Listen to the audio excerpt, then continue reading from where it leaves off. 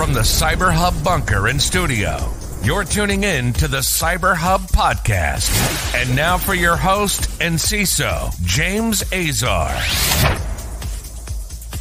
Good morning, security gang. Welcome. Monday, January 23rd, 2023.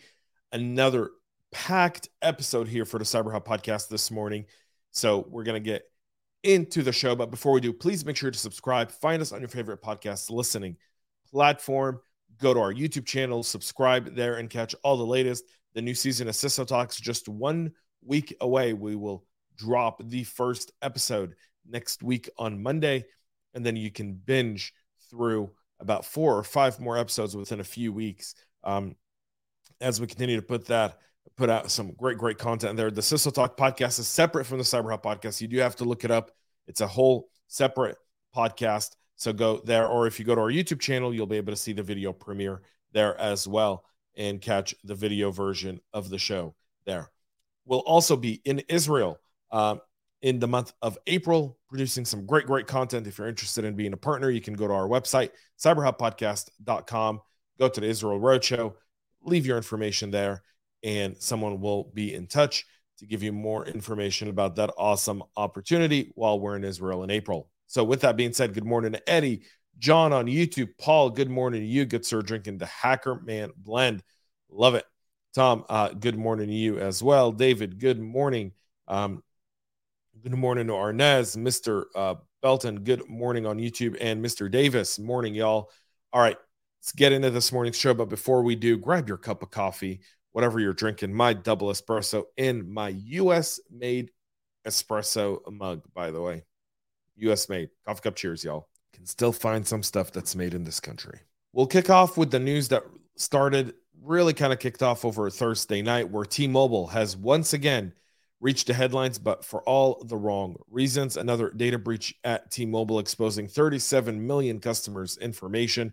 This time, the incident happened in November, and it was a weak API that allowed the attackers to get access to 37 million prepaid and postpaid customer accounts. This is I believe this is 6 in 2 years, or 6 in the last 5 years. And this is the second one in 2 years. So they're about averaging a little more than one a year at this point. T-Mobile was fined $2.5 million for their 2015 data breach by then Massachusetts Attorney General. The 2021 data leak cost the carrier $500 million, with $350 million in payouts to affected customers and another $150 million pledged towards upgrading security. Now they've got another incident. The threat actor who was behind the 2021 breach of 54 million T-Mobile customers bragged in an interview with the Wall Street Journal that T-Mobile's awful security made his job easier. Now API security has been on the rise here. A lot of very smart people talking about API security. The disclosure of this incident, though, they're saying that the data was basic and widely available in marketing databases. While it might read like a glib dismissal of the impact on its customers, the distinction could protect the company from state regulators, according to some experts. T-Mobile might have more trouble now with this stuff. And, thoughts go out to that team there. But at this point, you have to ask yourself, this could be cultural. Just saying, this could very much be cultural. An organization who goes through an incident 6 times in 5 years, you've got to wonder, what's the board of directors doing? What kind of support are the CISOs, and they've had multiples in this time span, do? Because it can't be that every single security practitioner that comes in there is just really bad at their job. I just don't believe it. I think it's a cultural issue at T-Mobile. And I think this one is, if I'm Congress, I'm calling these guys up and asking, like, what are you doing? So there's that. MailChimp, who's been affected by its fair share of data breaches as well, now has a list of customers who are informing their customers that they were victims of the MailChimp breach. WooCommerce, FanDuel, Yoga Labs, and Selena Foundation have all started notifying customers of impact due to the MailChimp breach. Online gambling forum FanDuel, very popular, especially now with the playoffs right around the corner. and the championship games being next week, and then the Super Bowl just a few short weeks away. The betting site is now warning customers that their name and email addresses were exposed in the January 2023 MailChimp security breach. They're urging their customers to remain vigilant against phishing emails. On January 13th, MailChimp confirmed the breach after attackers stole an employee's credentials using a social engineering attack. FanDuel's emailed customers on Thursday of last week, warning them that their names and emails have been acquired.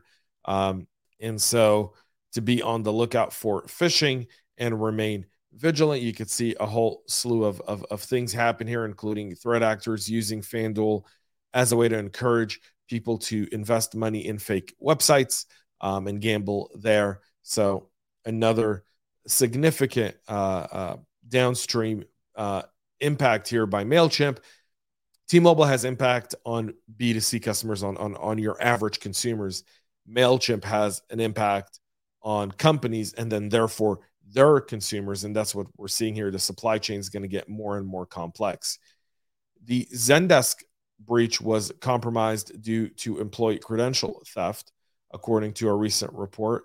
This has come to light that Zendesk's SaaS company for CRM was compromised in October of last year. We reported on it here on the show.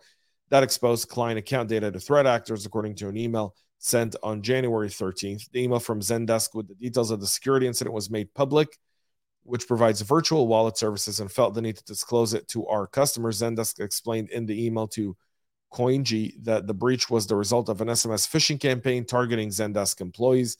Zendesk determined that the service data belonging to coingi.zendesk.com account may have been exposed in the unstructured logging platform data.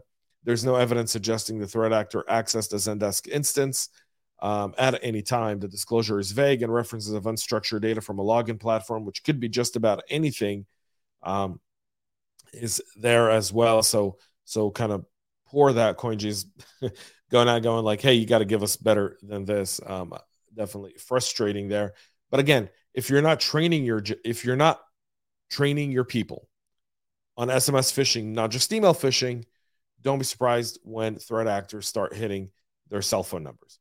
Riot Games also part of a breach, delaying game patches after a security breach. Riot Games, the video game developer behind League of Legends and Valorant, said it will delay game patches after its dev environment was compromised last week. The LA-based game publisher disclosed the incident in a Twitter thread Friday night and promised to keep customers up to date with whatever an ongoing investigation discovers. I love how they did this on like a Friday night on Twitter. We don't have all the answers right now, but we wanted to communicate early, let you know there's no indication that the player or personal data was obtained. You shouldn't have any of that data if this is your dev environment. You know, your dev environment should have no real prod data, so this shouldn't be an issue. Unfortunately, this has temporarily affected their ability. This is continuing their statement. While our teams are working hard on a fix, we expect this to impact our upcoming patch cadence across multiple games. The development teams behind the League of Legends multiplayer online battle arena and Teamfight Tactics Auto Battler games confirmed the incident on Friday. The tweets also acknowledged future delays to changes planned to implement in the game and towards the release date of the next major patch. This may impact the delivery for patch 13.2. So if you ever report that there's real customer information in your dev, we've got to have a serious conversation about how is it that you've got prod data in your dev environment. And then what kind of impact this has. It's good that they're studying it. Riot Game has kept pretty quiet about this story so far. Again, they published this on Friday night, hoping that it would kind of die out somewhere in the wild, but I think it's only going to pick up steam over the next few days as people get back and start to see more of this. The in-the-wild exploitation of the Manage Engine vulnerability has commenced. CVE 2022-479-66, the security defect that exists in the third-party dependency, allowing attackers to execute arbitrary code without authentication, which was deemed a critical severity, has real in-the-wild exploitation happening. The warning coming from Rapid7, who's seeing this exploitation. The NIST advisor explains that the bug exists because of the XML SecXLT features by design in that version, making the application responsible for certain security protections, and the Manage Engine applications did not provide those protections. So if you are using this product, you definitely want to make sure you get it patched. In the wild exploitation and scans are taking place right now, and threat actors are just waiting. In some good news, several reports are showing that ransomware profits for 2022 were up to 40% lower than previous years as companies refuse to pay. I don't know if this is a sign that things are turning against ransomware. I think insurance companies are less likely to pay ransom. More and more companies have invested in backups and they're ready to go that way. I think the idea of ransomware in kind of what we're used to it isn't there anymore. People are stricter and threat actors. This may be one of the very few times that industry has fought against these criminals and fought against them in a way where we've impacted their bottom line. The chain analysis research said that it showed that attackers extorted some $457 million from victims in 2022. That's down from $765.6 million that they had extracted from victims the year before. The actual number is likely to be much higher as there's underreporting by victims and complete visibility and so much more. But you can assume that these numbers are estimated here based on what they've seen. Another factor is that paying a ransom has become legally riskier as government have imposed sanctions on ransomware entities operating out of other countries. And so those have shown a decline, but nonetheless, people are still paying it. They're just not paying it with the same frequency. And that's really important to note here. They're paying it. They're just not paying it in the same frequency. So keep that in mind. So there's that there. And it's always DNS. We've talked about roaming mantis on the show for the last several years. Now, South Korea is getting hit by a new patented mobile malware known as Warba. It's infiltrating Wi-Fi routers, and it's trying to undertake the DNS hijacking. Kaspersky, which carried out the analysis of the malicious artifact, said the feature is designed to target specific Wi-Fi routers located in South Korea. It's running a financially motivated operations that singles out Android smartphone users with malware capable of stealing bank account credentials, as well as harvesting other kinds of sensitive information.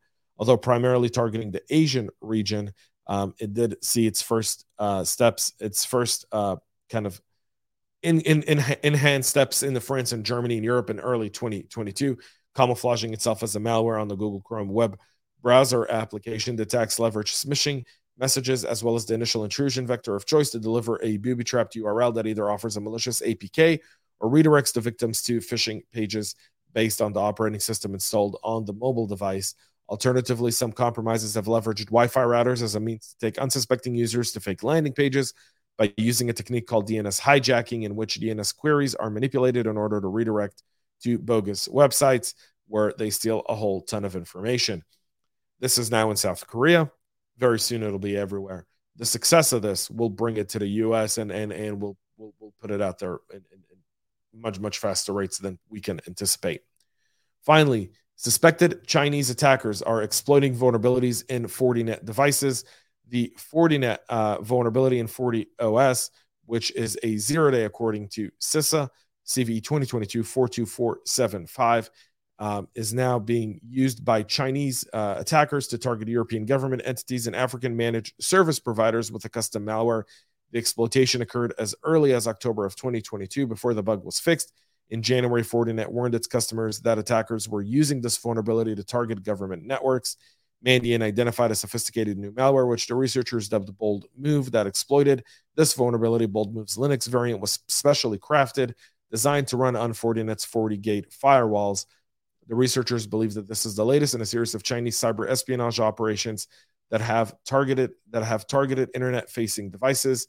The Mandiant says they anticipate this tactic will continue to be the intrusion vector of choice for well-resourced Chinese groups. And so it's written in C programming language and has both Windows and Linux variants.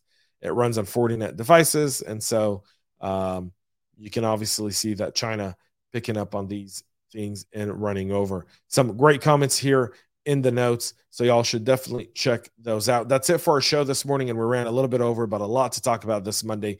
We'll be back tomorrow, 9 a.m. Eastern on YouTube, my personal LinkedIn, and our Twitter page, 9:30 on our LinkedIn business page, Facebook, and Twitch. And then you can find us on your favorite podcast listening platform and our YouTube channel anytime you'd like. Thanks for tuning in this morning. Have a great rest of your day. Have a very, very successful week. And most importantly, stay cyber safe. We love feedback, so make sure to connect with us on social media and subscribe to our podcast on your favorite podcast listening platform.